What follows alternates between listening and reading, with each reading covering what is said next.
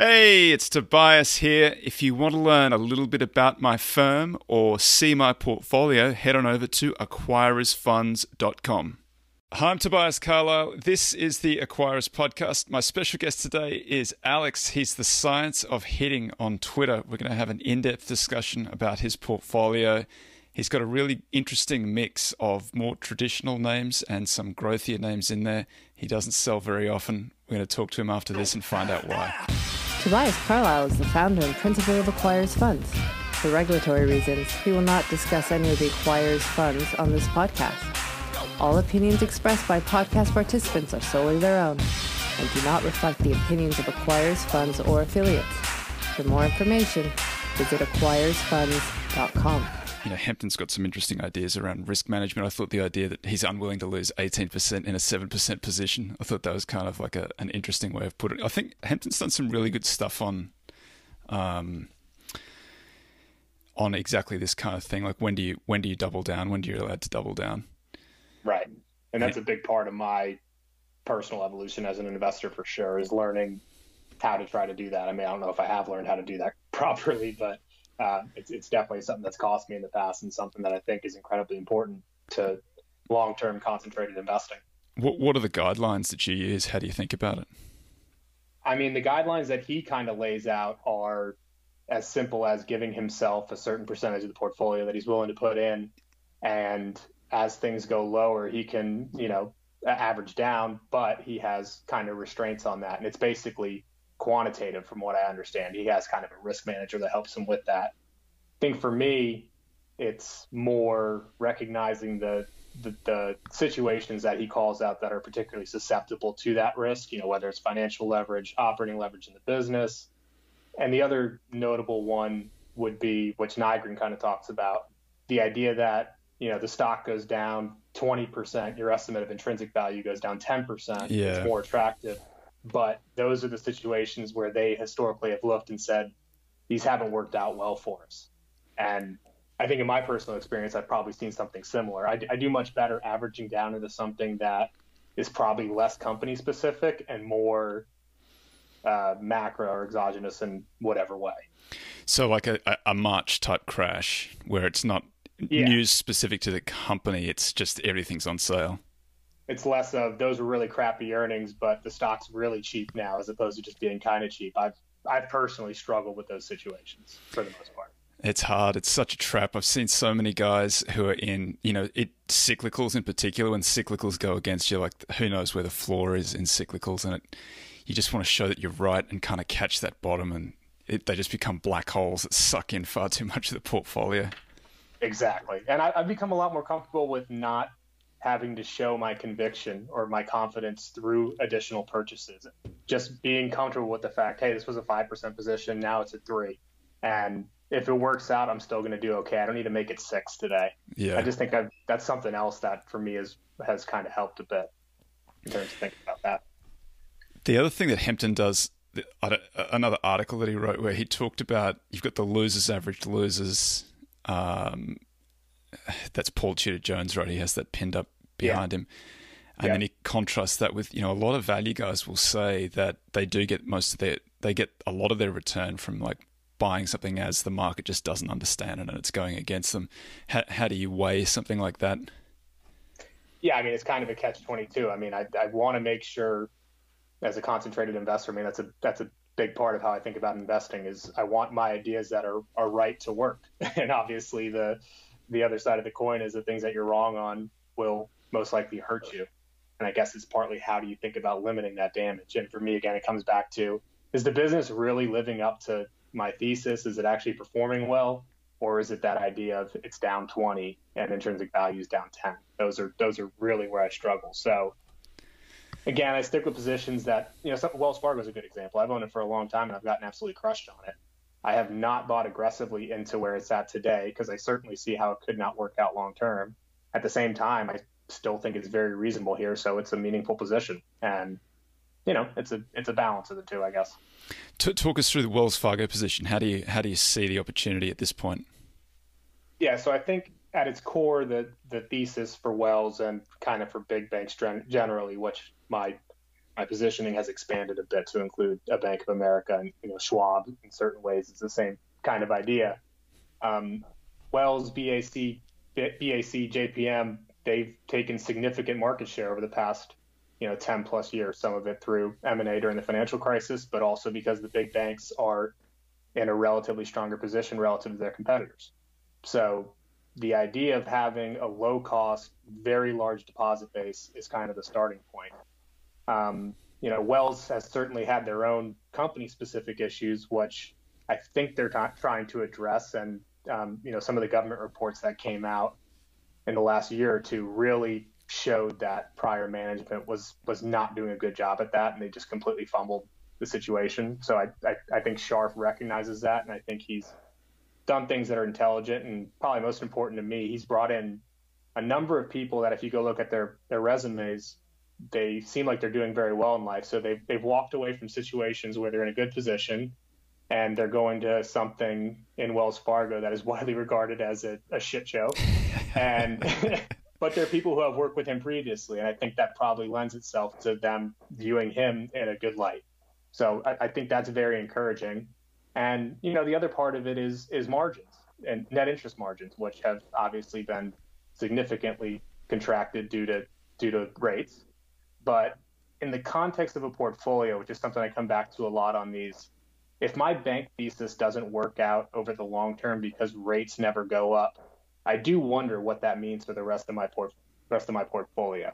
So if cash flows are discounted at a lower rate for much longer periods of time than anybody anticipates, I guess we'll see what that actually means for prices. But I think in the context of a portfolio, I'm still comfortable with the banks that I own and the size that they're in. And also something that I don't know how likely it is, but there is also the possibility that over time the economic model changes. It doesn't have to be entirely dependent upon interest income. The industry could change. So we'll see. I don't know how likely that is, but I certainly don't think it's possible. That's the challenge, that every time you talk about having a bank in the portfolio, somebody says, what about interest rates? Yeah. Do you have a view? Do you have to have a view? Any view that I had would have been washed away now by what's happened in the subsequent 5 years that I've probably been involved with banks in any sort of way. The whole idea of a completely flat curve is something that makes absolutely no sense to me. I don't understand it. So I would think/hope over time we return to something where if you lend money for longer periods of time, you're actually compensated for that.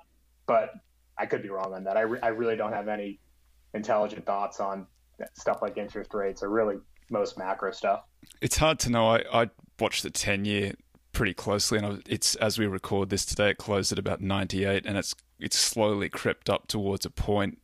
I think it's a reasonable proxy for kind of the more traditional value stocks. When it seems when the 10-year gets crushed, more traditional value gets crushed, and the other end of the sort of growthier names do quite well in that environment. I don't have any view either. I just watch it closely. Yeah, I think what was Munger's comment a few years ago? Anybody who thinks they know what's going to happen with this is an idiot, basically. Something they've kind of voiced times in the past, but I don't really have any thoughts on where it's going to go. But it would make sense to me that it's closer to something like it's been over longer periods of time. But we'll see. Your own investment strategy. So you quote Munker, but how do you characterize what you do? I'd say in general, more than anything else, my focus is long-term as a starting point and concentrated. So, as an example, if you look at my portfolio, the two largest positions are Microsoft and Berkshire. I've owned both of them since 2011, I believe, and they're about 30% of my portfolio.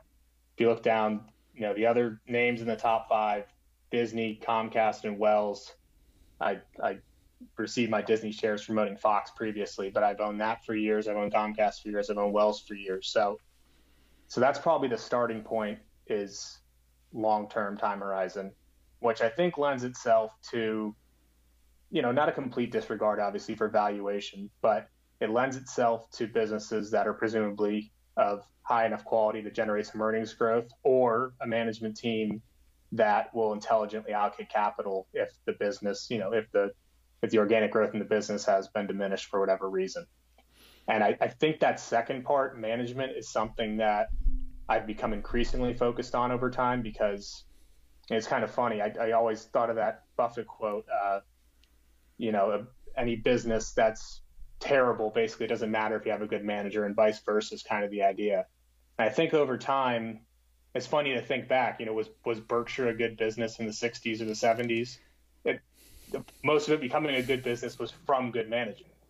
Think about Amazon and first-party retailing. That's not a particularly good business in e-commerce, but the third-party business is a really good business, and AWS became a very good business. So I think part of the idea is that you really want managers who are focused on the long term and that can intelligently allocate capital. So I think about things like that. And then obviously part of being long term is owning companies where the balance sheet is conservative enough to deal with issues like the pandemic or the recession or whatever it may be. So those are probably the underlying things that I think about most. So as you earn more money, are you continuing to buy these portfolios? Are you allocating across the portfolio as it's, in proportion to the way that it stands now, or do you allocate new capital to new positions? How do you handle that? So as I add to my portfolio, I just, highest and best use at that point in time. And obviously a lot of these names are in taxable accounts, so that obviously lends itself to a higher bar in terms of trimming or selling, things like that. But yeah, as I add new capital, I just look at the next best idea. Looking back, if I had added more money to Microsoft, that probably would have been the better move, but I did not foresee what has happened over the past 10 years. There was certainly a good amount of luck in there. So. You deserve some credit for being one of the unicorns who actually went and bought it in 2011, because I went along to all of those value investing congresses, and it was certainly a thing that people were talking about at the time as being a good value. And I just remember thinking, I get it, but it's not that interesting. I think there are other things around that are more interesting. Little did I know it was going to turn into this monster SaaS compounder over the next 10 years. No, Microsoft's trajectory from 2000 being the greatest thing ever needs to be broken up to 2010, 2011. This is a dinosaur. It's not worth anything. These businesses are going to implode, to today where it's, kind of back in that 2000 light. It's that to me is probably the biggest lesson I've learned in investing, and this idea that these businesses today that are pegged as being great and will be great forever, that idea is very flawed in my mind. That is a very rare bird that actually stays great for 10, 20, 50 years. So if you're paying prices that imply something like that, good luck. That's not a game I have any interest in playing. I mean, you need some credit too for holding through that full period, though, because as a value guy, when some of these valuations creep up, you get the urge to I get the urge to punch out and put it into something cheaper. It's kind of funny. I think about sometimes like the idea that trading is free or very cheap now is probably something that's been a net negative for investors. This is probably an example of being forced to pay taxes, being a net negative. It certainly impeded my decision making at certain points. And also, they hired Nadella in 2013, who's widely regarded now as a very good CEO. At the time when they hired him, it was not perceived that way. They were going to hire someone internal. I don't know if you remember this at all. They were going to hire someone internally, and people were very upset with that. They wanted them to hire Alan Mulally, who was the CEO at Ford. That's right. Or the former CEO at Ford, an old white guy.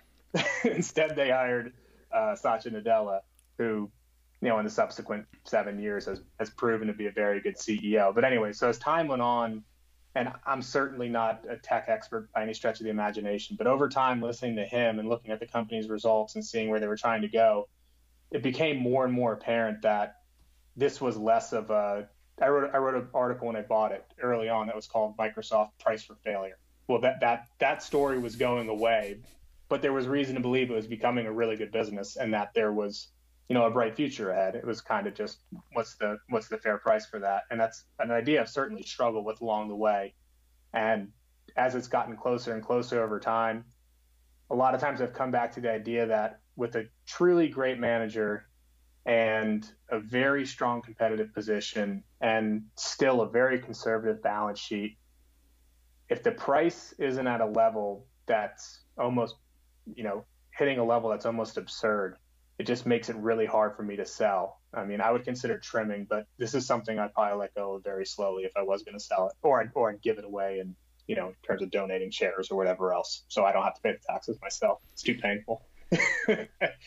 It's been a funny, because the thesis in 2000, I don't remember exactly when, I think it was 2011, 12, 13, somewhere through that period. The thesis was not this is going to become a software as a service, subscription service compounder. And I think that the revenues, I forget exactly, but when at the time that people were looking at it, the revenues had actually come off. It was one of the very rare periods in Microsoft's whole history where revenues backed off in a year. And I think people might have thought, well, I guess that's game over now. It's not a growth company anymore. Maybe it's transitioning to a value company. I mean, I know that growth and value are joined at the hip. Don't have to remind me, but in thinking about what kind of company it was becoming, and then value guys were pitching it, it just wasn't clear that it had this monster growth embedded in it. Yeah, I think at the time, I'm going to get some of this wrong, but a lot of the narrative was iPad was really becoming popular around that time. So there was a big question about what PCs would be if they were even a thing 5 or 10 years down the road. Microsoft still had not released an Office app on Android, or maybe even on iOS as well. They were kind of holding it hostage to support Windows Phone or Windows OS, generally speaking, which didn't work and was subsequently changed. They did the Nokia deal just before Ballmer left, which was viewed as poor capital allocation, which I think we can fairly say that's correct in hindsight. So yeah, there was a lot going on. It's like a lot of value names, especially if the capital allocation is questionable. It can be really hard for people to buy into the story. I mean, I think I remember Whitney Tilson kind of bailed on it, saying, and rightly so in some ways, saying the capital allocation here is just not very good. So I'm going to look for somewhere else to invest. So anyways, obviously the story changed over time. Yeah, it was Whitney, I think, who was pitching the idea of the Value Investing Congress. I didn't know that it got out, but then I didn't follow it that closely either. It's one of the I don't know if I've never actually encountered anybody else who bought it then and continues to hold it now. So my hat's off to you, sir, for that. Every once in a while, I get something right. So let's contrast it with Berkshire, because you've got a Berkshire holding that you say from about the same period. What was the thesis then? And I mean, I think you can make a very good case for Berkshire now, but what was the thesis then? The thesis very early on when I first became an investor was I needed a share to get into the shareholding. so that was when I first bought it. And then a few years later, I can't remember exactly what happened. Maybe it was I think the market might have got hit pretty good on the U.S. debt downgrade. I think there was something that was relevant to the market as a whole, not relevant to Berkshire. But Berkshire's share price fell pretty significantly. So there was something in that period where I bought a decent sized position. And yeah, I've held it ever since because, you guys were talking about it on Value After Hours the other day. The idea that Berkshire is a conglomerate with so many pieces that are, I mean, you look at a business like Geico, it's just been a complete home run over the last 20 years. You look at the railroad, it's been a home run. You look at their other insurance businesses, and there's moving parts in this stuff, and not everything's a home run. But I think more often than not, an IBM is more than offset by an Apple or, something like that. Right. I just think and surely the balance sheet right now is very conservative. And I give other companies like Facebook a lot of flack for their balance sheet. The difference is, in my mind, Berkshire is a company that will act aggressively if given the chance to do so. And some people will point to March and say, well, they didn't do anything then. One, that was a very quick down and up in a lot of ways. And, we'll see what happens in the next couple quarters or years, but I wouldn't be surprised if the opportunity is, there'll be other opportunities. Let's put it that way. So, and they'll do things like repurchases now. I think they're not so stubborn that they won't change their mind, even if they sold Wells. They won't change their mind, even if it makes them look stupid or people will give them crap for it. And you got to respect them for that, in my mind. So I still greatly enjoy having the possession. In March, the Federal Reserve acted very quickly. The federal government acted very quickly.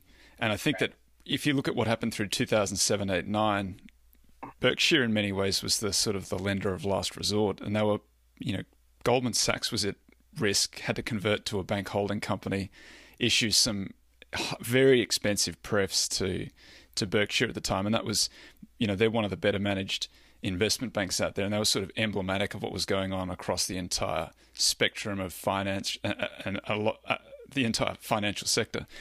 There was nothing like that this time around. There was no opportunity to do that. Right. I think that's spot on. And, they've done deals here and there as they've seen what they thought were good opportunities to do deals. They bought Apple and made whatever it is now, what's probably $90 billion, something like that, $100 billion, somewhere around there. So greatest trade of all time, I've been saying. That was a pretty good winner. I mean, it's hard to complain with that one.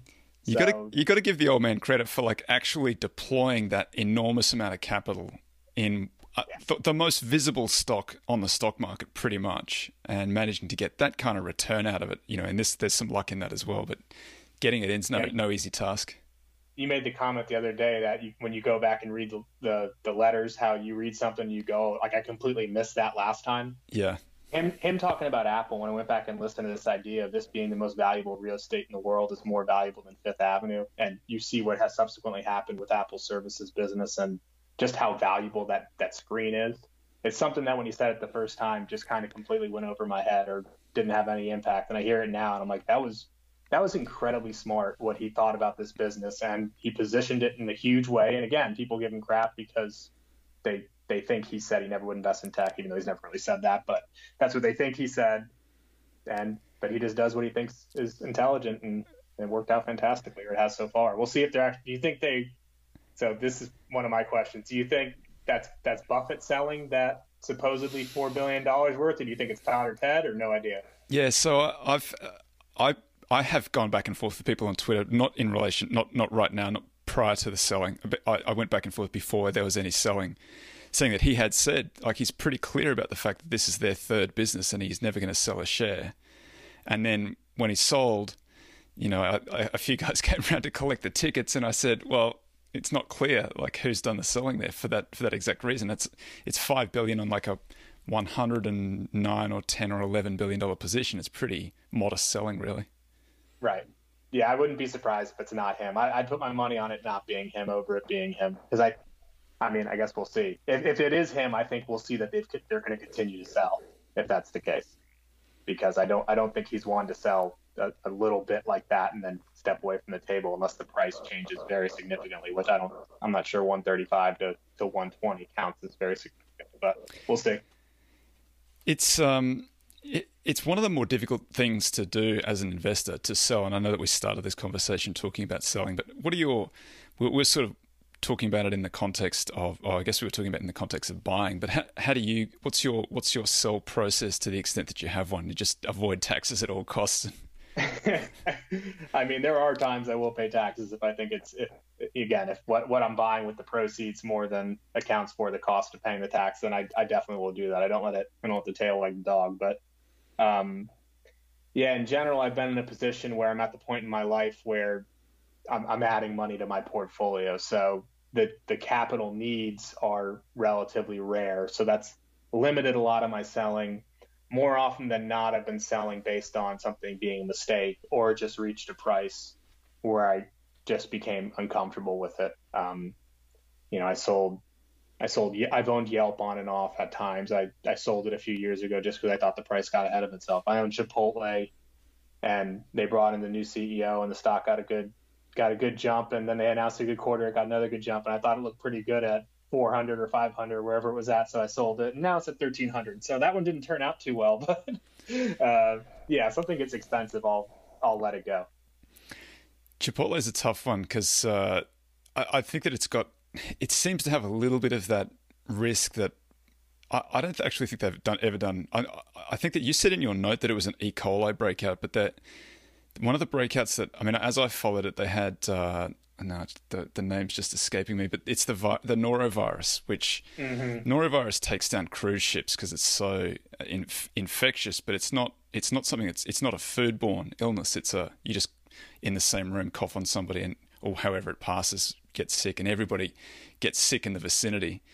And I think at least one of their outbreaks was norovirus, and I thought that's unlucky because that's probably not anything wrong with their food preparation. I don't think there's anything wrong with their food preparation, but they've now got a little bit of a reputation like that. So anything that happens, there's some risk in the stock, I thought. Yeah, apparently Mr. Market does not agree right now. There's no risk anywhere anymore. Yeah, I mean, for me, that's one of the stocks that's like the epitome of this current cycle. And then I'm probably bitter because I owned it, but it's just the story is very clean. They have a unit growth story, they have a comp story, they have a margin story. It's a good business in terms of the cash that it generates. And as those have all come into sight as being positives, the valuation has just gone from something that I think most people would objectively say is at least reasonable to something that now they're going to need to execute on everything. And even then, I mean, we'll see what kind of returns you get over 5 to 10 years. If they execute very well, you might get 10% a year. We'll see.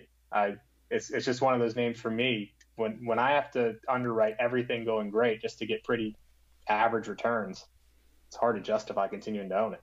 And on the other hand, if I can buy things where even if things don't go very well at all, I can get decent returns, well, I'm going to naturally be attracted to those. But the last year or two has made doing that a bit painful, as I'm sure you've seen.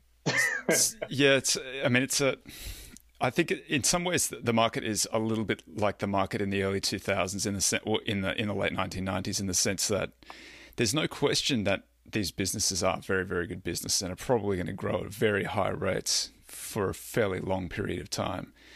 It's just that the stock prices have, I think, got ahead of even that exceptional growth. And so you can have this period, like the first decade of the 2000s, we just drifted sideways with a lot of volatility in a lot of these names. And it was only sort of 2013, 14, 15 that they really started to take off again. And so it's a very long period of time where nothing much is happening, even though the business underneath is doing quite well.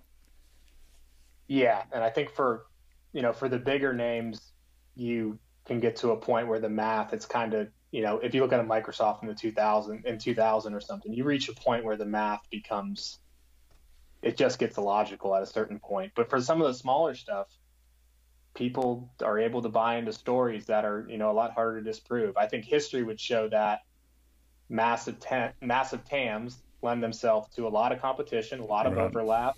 You don't know what, steady state economics look like. And for a lot of these businesses, to the extent they end up being good businesses, you're going to have managers in there who probably not the best at capital allocation. And that starts to become really important when you get to, if it works, that starts to become really important. You need someone in charge who is going to intelligently allocate that capital. And again, look at Microsoft in the late 90s or through the 2000s. They built up a huge balance sheet, and whether or not it was intelligently used or if it just sat there stranded with shareholders unable to get their hands on it for 10 or 15 years, that can be very costly. So that's where you get a Zune. Right. You remember the Zune? Yes, I do. I never had one, but yes, I do remember it. So let's talk about some of the other names you've got in there.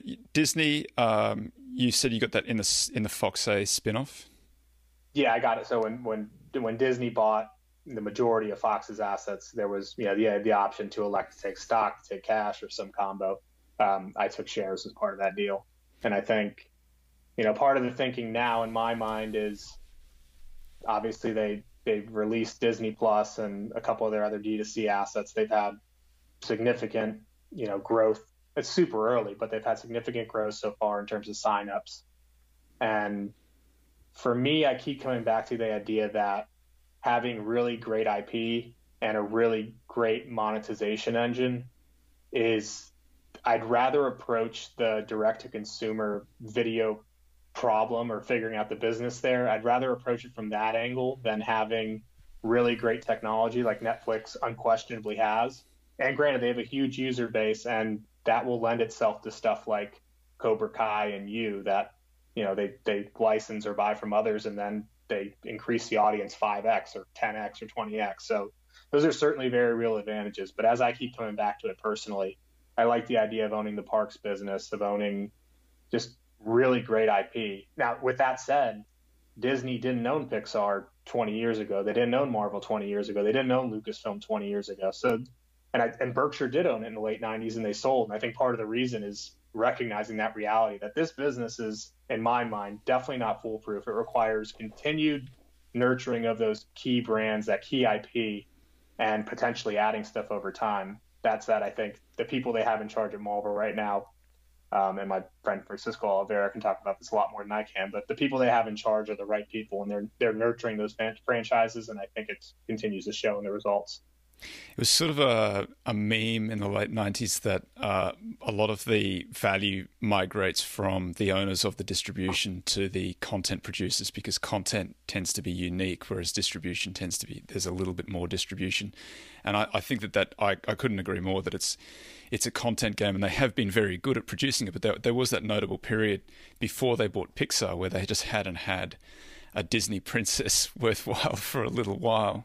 No criticism of the Disney princesses they had, but that's sort of the business where, they get my daughter, she falls in love with the princess of the day, and then that's what gets her into that ecosystem. And if they miss, then she's not part of that ecosystem, and it's hard to sort of get them back in as they get older.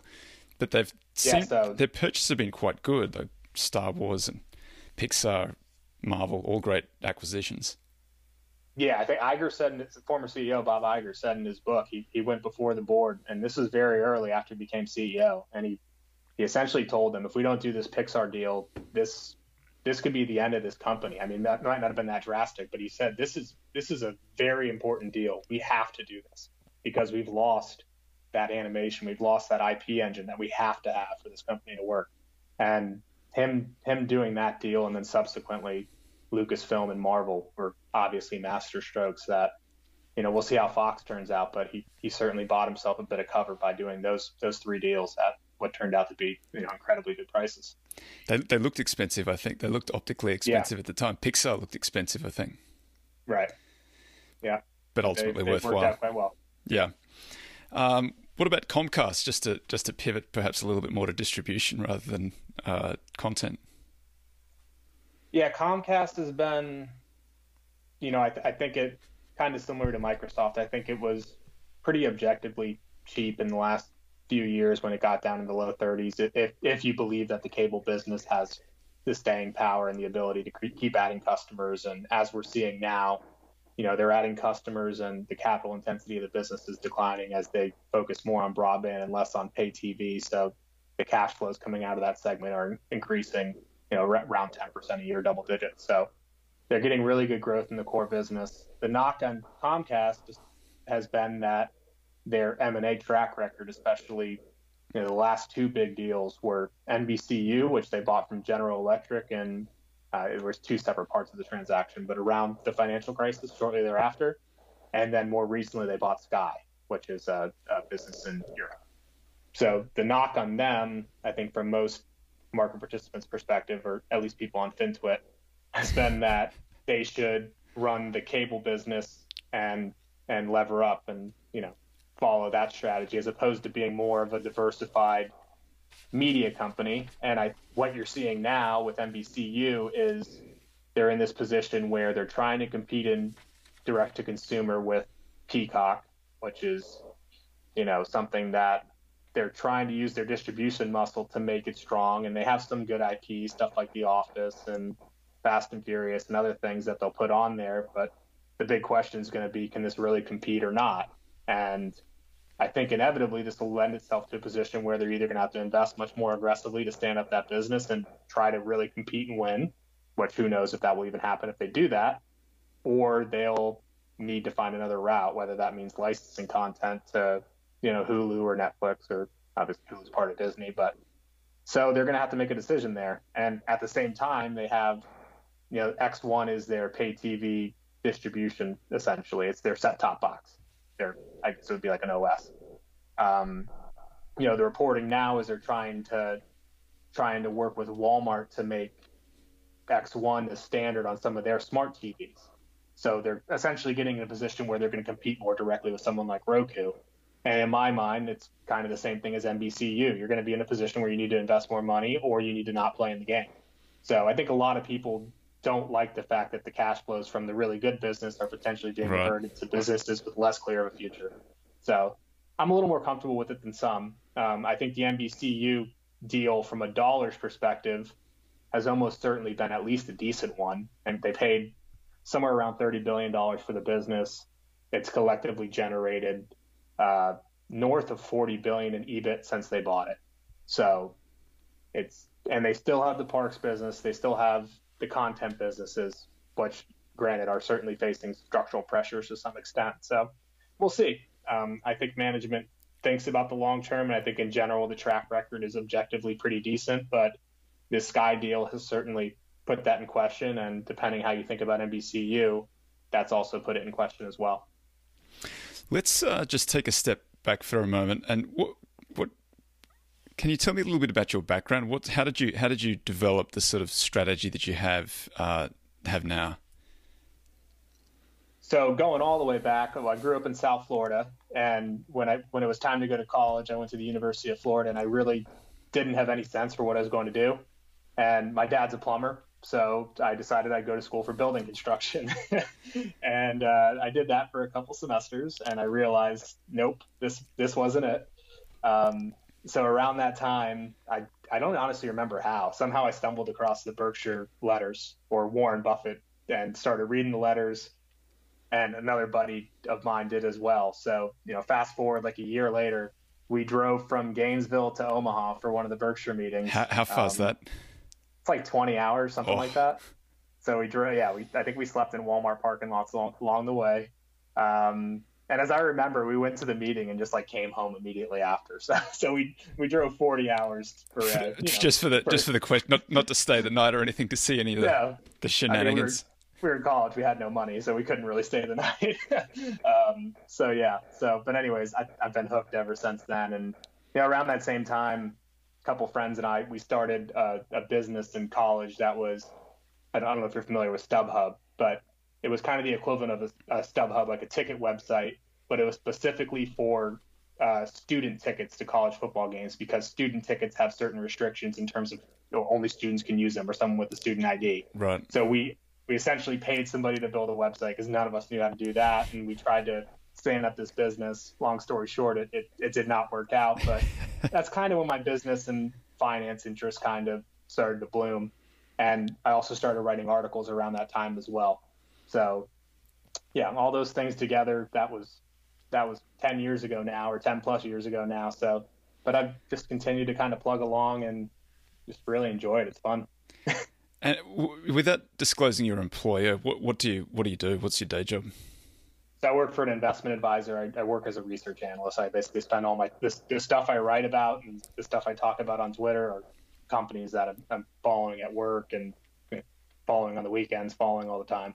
So yeah, I research equities almost exclusively. So I saw you write pretty regularly for Guru Focus, and I read your articles when they come out. They're great. I saw you wrote, it's not in your holdings, but Schwab was one of your more recent articles in the last sort of 6 months or so, or 2020. Mm-hmm. Yeah, that sounds about right. Do you want to go through the thesis for Schwab?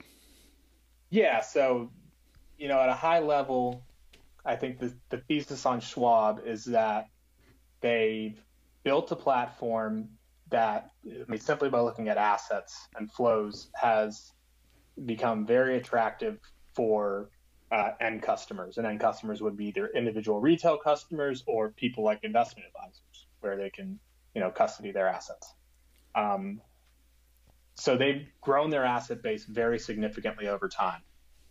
Also over time, which you can see if you look at their investor decks, they'll show revenues as a percentage of client assets has consistently trailed down over time. So they're sharing more of the economics with their customers, but so have expenses. So they've held a pretty steady,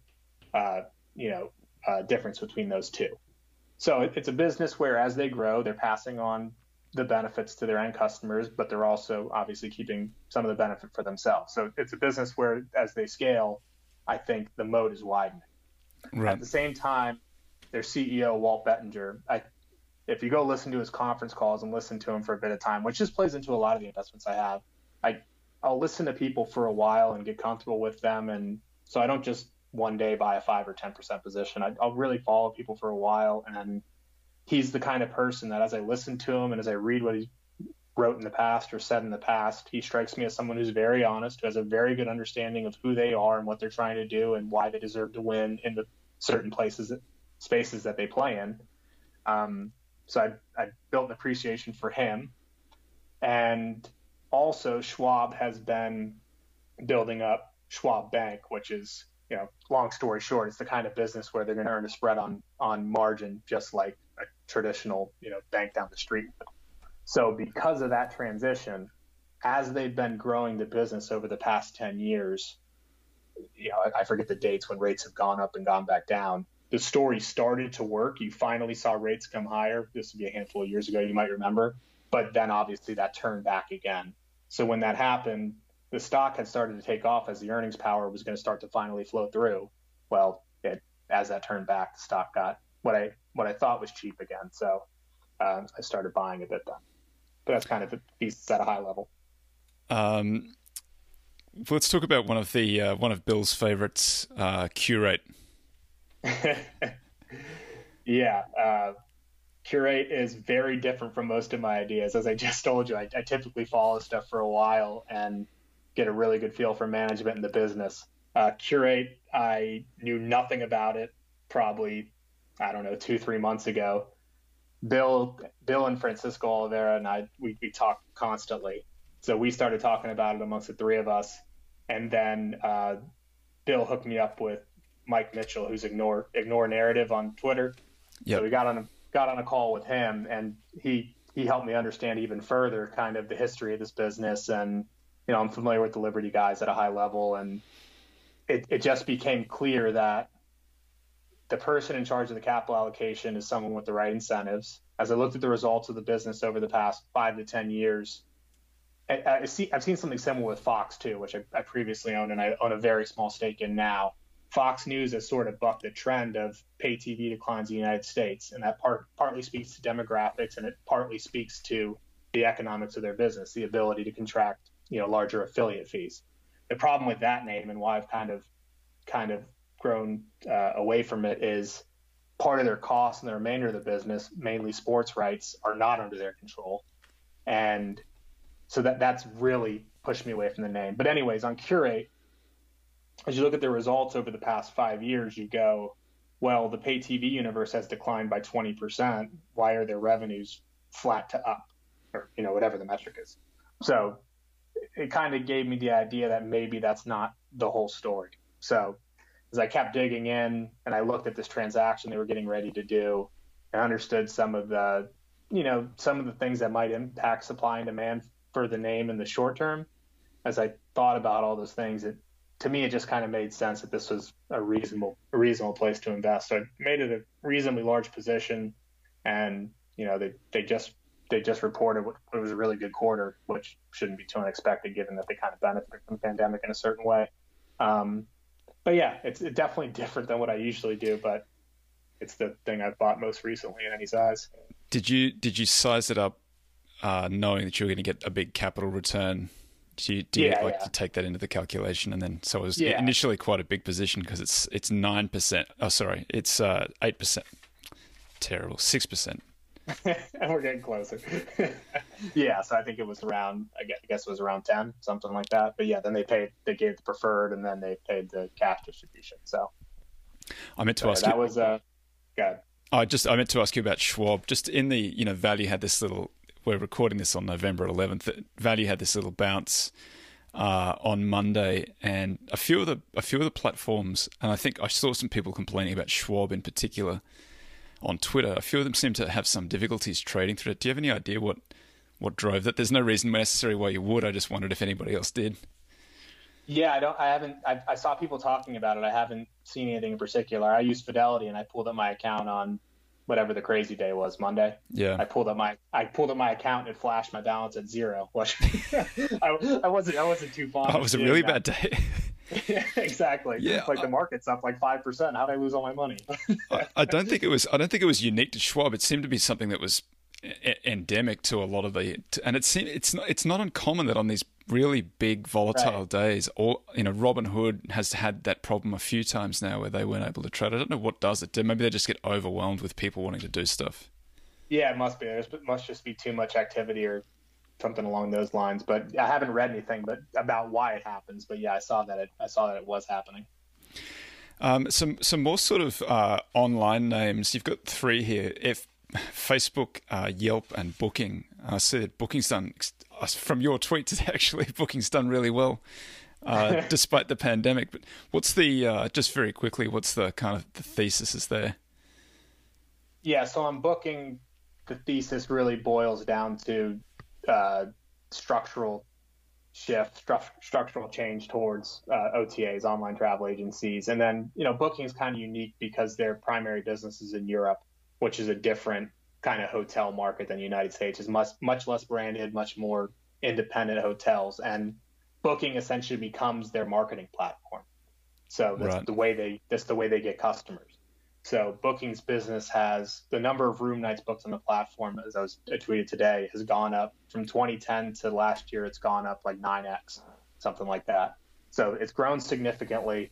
As they said on the most recent call, they still have a single-digit share of kind of the global market, and I think they said it's around 10% in Europe. I believe they said. So I think it's a good business, and the pandemic, I mean, they've gotten absolutely crushed. And so it's a name that I own. It's not a huge position. I've always struggled with the idea that what the U.S. hotel market looks like, and I'm obviously biased because of my lens as someone who lives in the United States, but I've always wondered if the hotel market in somewhere like Europe that's more independent is going to become more like the U.S., where you have through consolidation or something like that. Yeah. The Marriotts and the Hiltons of the world would go out and either buy or sign deals with these independent chains. And could something like the pandemic potentially accelerate that development? I don't think that's out of the question. So it's a name that I don't think I added to it in March. It got down to probably 12 or 1,300. I think some of those fears kind of kept me on the sidelines and just sitting with the position I already had. But yeah, it's had a great run here in the last. It certainly got that Pfizer bounce or whatever we're calling it. How about Yelp? Because that's one I don't know particularly well, but folks might know. I mean, I know the business. I just don't know I know what it is. I just don't know the business particularly well. So as you know, Yelp is a consumer review platform. It's probably most well known for restaurants, and for a long time, I'd argue that's really all it was. It really wasn't a business, or it was unclear what the business was. So it came public. I think it was in the early 2010s. I want to say 2014 for some reason. I might be wrong. But anyway, so it had a huge run. It was a loved, growth story, much like Groupon, a bunch of other names quite like this. And as that did not pan out, it fell from 90 to, it's been in between probably 15 and 50 over the past handful of years. I think what's interesting about Yelp, outside of the valuation, because it goes through these swings, and they have about $8 a share in cash, and they got offers before they went public from Yahoo and Google for roughly $1 billion. So between those two components, you can get to a $15 or $20 stock price, assuming that's even relevant today. Who knows if it is? But I think what's interesting about Yelp is, for a long time, this was a call small businesses and try to sell them ads type business. And I think if you look at the numbers, it's probably pretty apparent that that was never going to be a very good business on its own, unless they got really, really big, which I don't know if that's particularly realistic either. So what's happened since then is they've shifted into self-serve ads for, SMBs, and they've also focused a lot more on multi-location, kind of regional and national companies for different types of, advertising products, what you'd see in the list when you search for coffee shop or something. But they've also added other things on top of that to try to make the product more useful. An example might be if you're a local, carpenter or something like that, somebody who builds things, or a home, architect. You can kind of have portfolio profiles that show a project that you did. So you can call out things like that in a certain way that make your profile a little better or different. Another example in the home and local space would be request a quote, where you can say, hey, there's something wrong with my sink. You can take a picture of it. You can send it to a local plumber. And when you do that, Yelp will ask you, do you want to send this to these other highly rated plumbers in your area?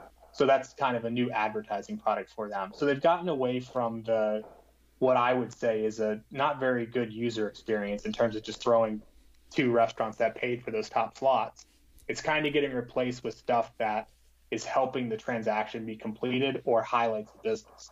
And, on some of the business stuff, people who own small businesses might not love to hear this, but I think it's almost like the idea of you're at a parade and you stand on your tippy toes and I'm behind you, and now I need to stand on mine.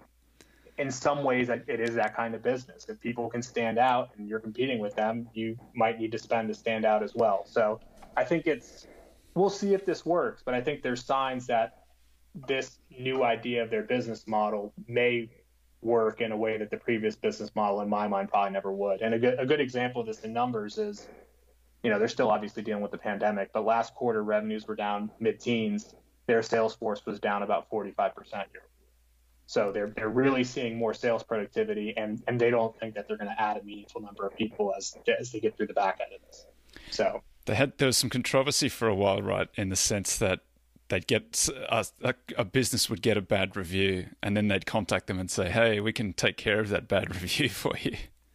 Yeah, so this is something the companies always said is not true, and I think my thoughts on it are probably, if you have a business that is relying upon hiring a bunch of recently graduated college kids, and you tell them you're going to pay them based on winning a certain amount of business, if you do not watch those people closely, you might have some behavior that is not what you hope to encourage. So who knows if it's all real? I would assume obviously some of it is, but yeah, that's one of those things where you need to make sure you have systems in place to encourage good behavior or discourage bad behavior. Hey, Alex, this is coming up on time. It's absolutely fascinating chatting to you about the portfolio. If folks want to follow along with what you're doing or get in touch with you, what's the best way to do that? Best way to do it is Twitter. You can reach out to me. It's TSOH, the science of hitting _investing. Yeah, that's probably the easiest way to do it. And then I write the guru-focused articles, 5 or 10 articles a month. So you can always go there and read them. Under the science of hitting as well. Yeah. Alex, Science of Hitting, thank you very much. Thanks for having me. I'm glad we finally did this. Yeah, me too.